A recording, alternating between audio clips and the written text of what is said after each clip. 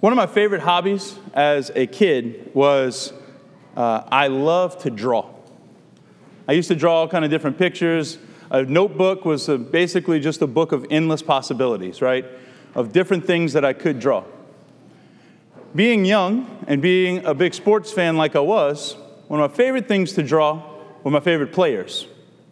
And as I would go through the different seasons of sports, might have a basketball player, baseball player, but one of my favorites was drawing football players. And this was like the glory days of the 90s where I was drawing, like Steve Young, Brett Favre, Troy Aikman, and no Saints players. But every time I draw a football player, my mom and dad would always laugh because the head of the football player looked like a mailbox.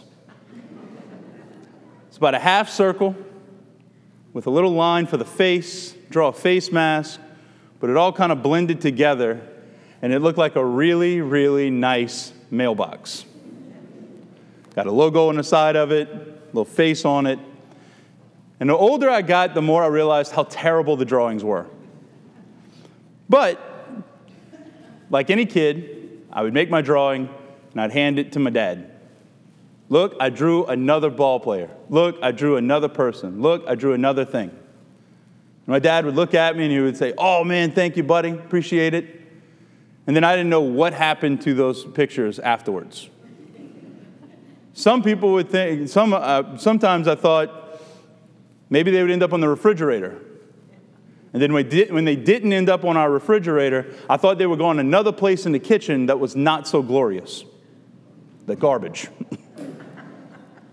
But after a few years, after a few months of drawing and giving my dad these things, I ended up going to his office one day.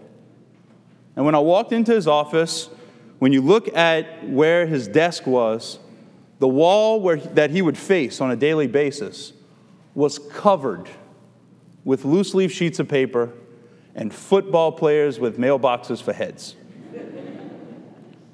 And he was proud of every one of those pictures that I drew.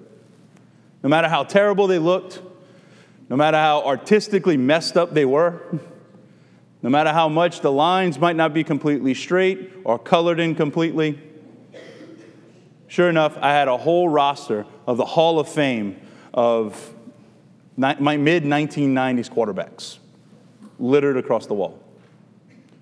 Today, in our second reading, the very end, we get this image from St. Paul that says we are God's workmanship. We're his craftsmanship. We're his project. Now that word isn't the best expression of what the Greek actually meant. The Greek word that it's translated from is the same word where we get the word poem. We're God's piece of art. We're his workmanship. We're a project that he built, yes, but more so we're his piece of art. It may not be perfect, but it's beautiful. It may not be completely colored in the lines, but in his eyes, he sees goodness. He sees beauty. It may have a football player with a mailbox for a head,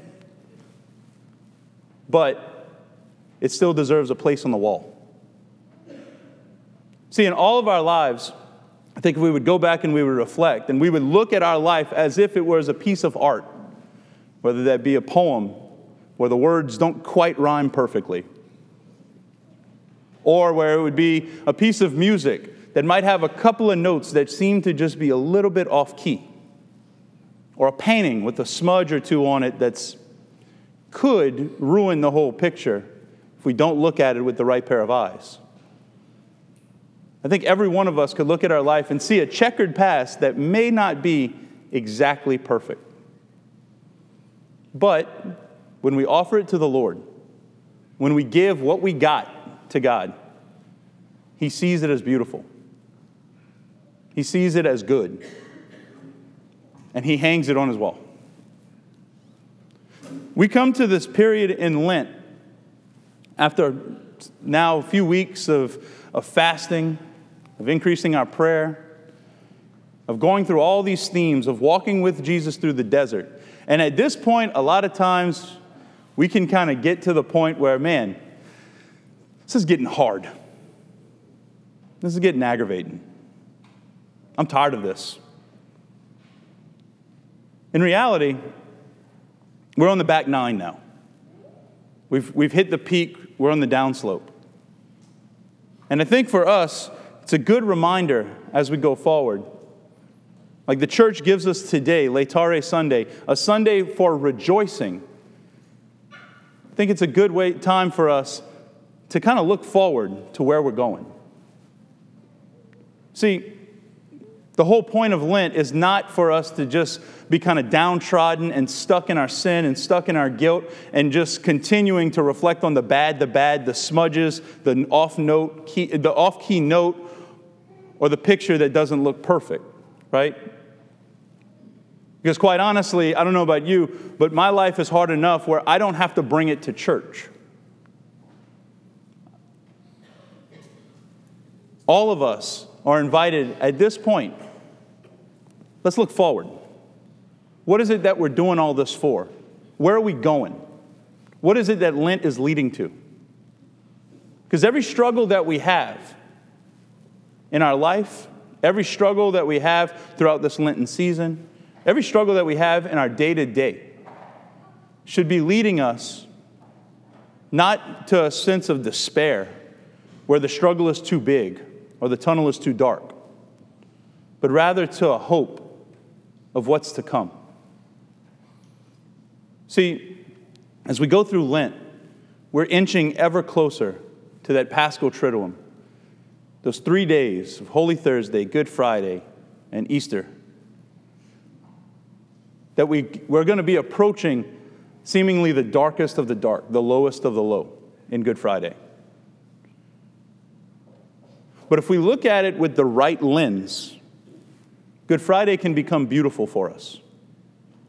Good Friday is not too big. It's not too hard. Good Friday can be a time where we look at it and say, you know what? When God gives us Good Friday, He says, you're worth it. I'm not doing this for any other sake other than to love and to save you.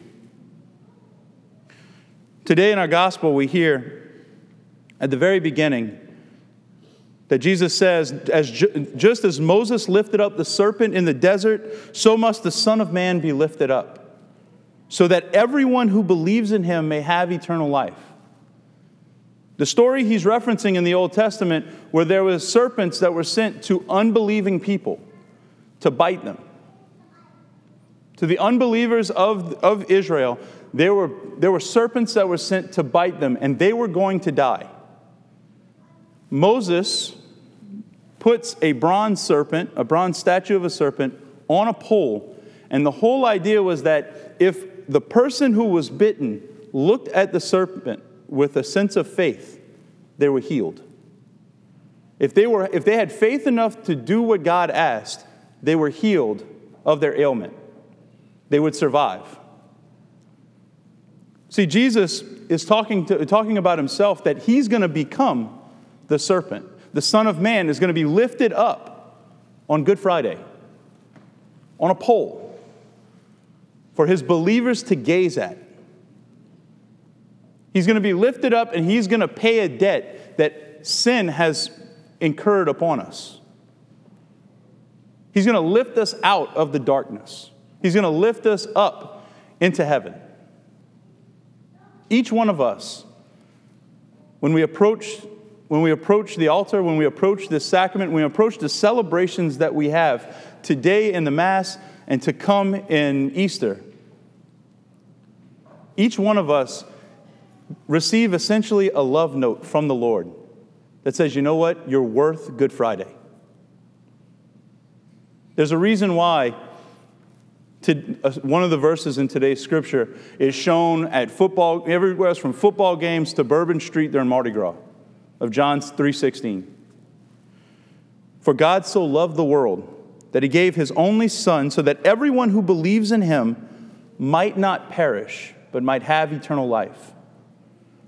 Pope Francis once said that this verse, this popular verse that we see all over the place, that this verse is the summary of the entirety of the gospel. That God gives us His Son so that we can have eternal life. That's an amazing gift. That's an amazing thing for all of us to be able to reflect on now while walking through the desert with our Lord, as we approach the beauty of Easter. So we approach the promise of eternal life that God has for each one of us. Today, as we come to the Lord, like Jesus, God is offering us His Son. And in any relationship of love, when we're offered something, we have to respond. God is offering His Son for us and to us. And it doesn't matter what the art of your life looks like.